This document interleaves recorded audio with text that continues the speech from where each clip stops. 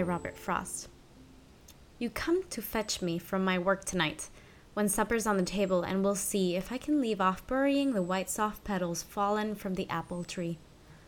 Soft petals, yes, but not so barren quite, mingled with these smooth bean and wrinkled pea, and go along with you ere you lose sight of what you came for and become like me, slave to a springtime passion for the earth. How love burns through the putting in the seed, on through the watching for the early bird, when just as soil tarnishes with weed, the sturdy seedling with arch body comes, shouldering its way and shedding the earth crumbs.